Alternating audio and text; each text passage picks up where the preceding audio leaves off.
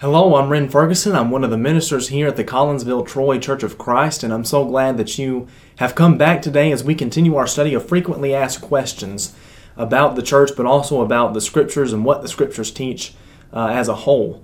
And as I mentioned yesterday, we're going to be looking at the question, are we born in or are we born with sin? And this is a very important question because there are many different groups, different denominations, and people within the realm of Christianity that very strongly uphold the fact that we are born with sin. And basically, this goes all the way back to the very beginning. There in Genesis chapter 3, especially verses 1 through 7, we have the events of the first sin that ever was committed. Of course, Adam and Eve were there in the Garden of Eden, and Satan comes and he tempts Eve, knowing that she was not supposed to eat of the fruit of the tree of the knowledge of good and evil. And she, of course, gives that command that God had given them. She tells the devil that God had commanded them to not eat of that fruit because if they did, they would die. And Satan, of course, as we know, he says, "You will surely not die." And whenever she looked at it, she saw that it was good for food. She saw that it was one that would make someone wise, and she took it and she ate it. She gave it to Adam also. And basically what this doctrine teaches is that from that point on, everyone who has ever been born inherited the sin of Adam. And in fact, that's why in different groups and denominations, children sometimes are baptized or christened and different things of that nature. It is, at least according to their view, it is to cleanse them of that sin that we are all born with. And I believe one of the main passages that this doctrine stems from is in Romans chapter 5. Because in Romans chapter 5, verses 12 through 20, we have a very important passage, but again, I believe that this is one of the main reasons why this doctrine is taught, and it's taught because of a misunderstanding of this passage. Now, within the church, within the Lord's body, there are still a couple of different interpretations or ideas of what Paul is saying here. The first one is that what Paul is talking about in this passage is spiritual death, which is what many in the denominational world believe as well. And the other idea is that what Paul is talking about here is physical death. And so I want us to go ahead, kind of keeping that in mind, I want us to go ahead and read this passage, and we'll try to go back and kind of break down some things and to explain some things and why I think what I think about this passage. But he says there, Romans chapter 5, beginning in verse 12, "Therefore, just as sin came into the world through one man, and death through sin, and so death spread to all men because all sinned. For sin indeed was in the world before the law was given, but sin is not counted where there is no law. Yet death reigned from Adam to Moses, even over those whose sinning was not like the transgression of Adam, who was a type of the one who was to come. But the free gift is not like the trespass. For if many died through one man's trespass, much more have the grace of God and the free gift by the grace of that one man, Jesus Christ, abounded for many. And the free gift is not like the result of that one man's sin. For the judgment following the trespass brought condemnation, but the free gift following many trespasses brought justification. For if, because of one man's trespass, death reigned through that one man, much more will those who receive the abundance of grace and the free gift of righteousness reign in life through the one man, Jesus Christ. Therefore, as one trespass led to condemnation for all men, so one act of righteousness leads to justification and life for all men. For as by one man's obedience the many were made sinners, so by the one man's disobedience many were made sinners, so by one man's obedience the many will be made righteous. For the law came in to increase the trespass, but where sin increased, grace abounded all the more.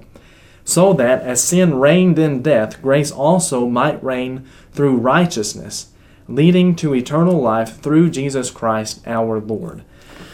Okay, and as I mentioned, I know that this is kind of a complicated passage, which is why it can so easily be misused to teach this idea that we are all born in sin. And personally, what I think Paul is talking about here, and I know many within the church do hold the position that this is a physical death that Paul is talking about in this passage, but personally, I don't agree with that. And there's a few reasons as to why I don't, and I hope to explain that to you.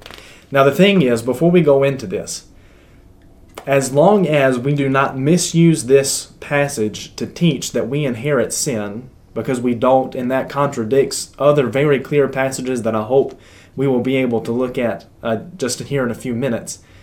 As long as we do not use it to teach that false doctrine, personally, I don't think that whether you hold the spiritual death view or the physical death view, I don't think that that is going to prevent anyone from going to heaven so long as we do not teach inherited sin. Because again, that contradicts very clear and very easily understood passages of Scripture. But let me explain to you why I believe that this is talking about spiritual death. First of all, in verse 12, and this, to me, this is a very important verse, both the reason why I think he's talking about spiritual death, but also the reason why what he's talking about here cannot possibly be inherited sin. Okay, verse 12, therefore, just as sin came into the world through one man, and death through sin, and this is the important part of this sentence, and so death spread to all men because all sinned. So he is talking about death spread to all men because all sinned. He is talking about the death that one dies because of your own sin.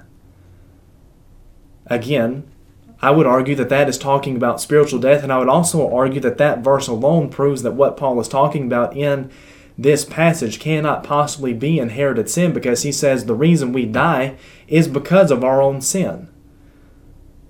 So what he's talking about here is not the fact that we inherited sin. Because of Adam and because of his transgression, sin then entered the world, and you and I were born into a world where sin existed, where sin reigned. And because of that, when we became of age to understand the difference between good and evil, eventually all of us did sin, and at that point, we die spiritually. And I think, again, that's what he is talking about. So death spread to all men because the reason why death spread to all men is because we have all sinned. Well, I'm going to die physically no matter what I do in my life. Even if I were to live a sinless life, I am going to die physically.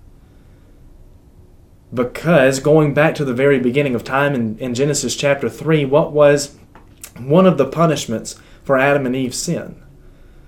They were taken out of the Garden of Eden, where the tree of life is. And in fact, after the sin, God, the Godhead, discussing among themselves, said that we need to remove man out of the Garden of Eden, lest he eat of the tree of life and live forever.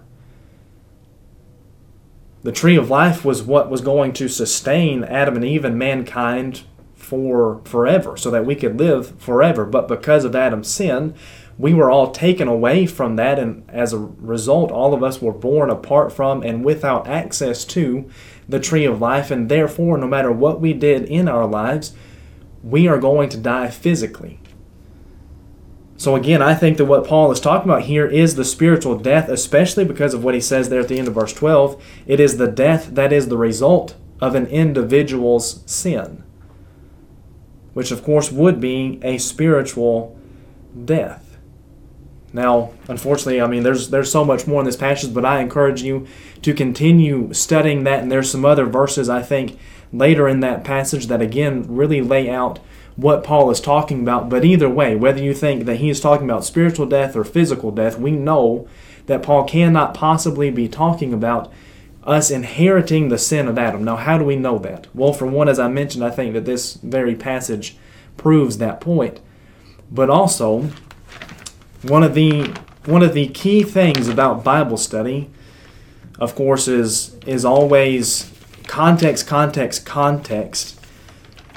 But also, whenever we come to these more difficult passages to understand, it is always a good rule of thumb whenever we come to things like this to go to passages that are much more easily understandable and base our interpretation of the more complex passages on the interpretation of the more simple passages. And so, as I mentioned, Romans chapter 5, that's a very, very complex passage, and because of that, it's led many down this false doctrine of inherited sin.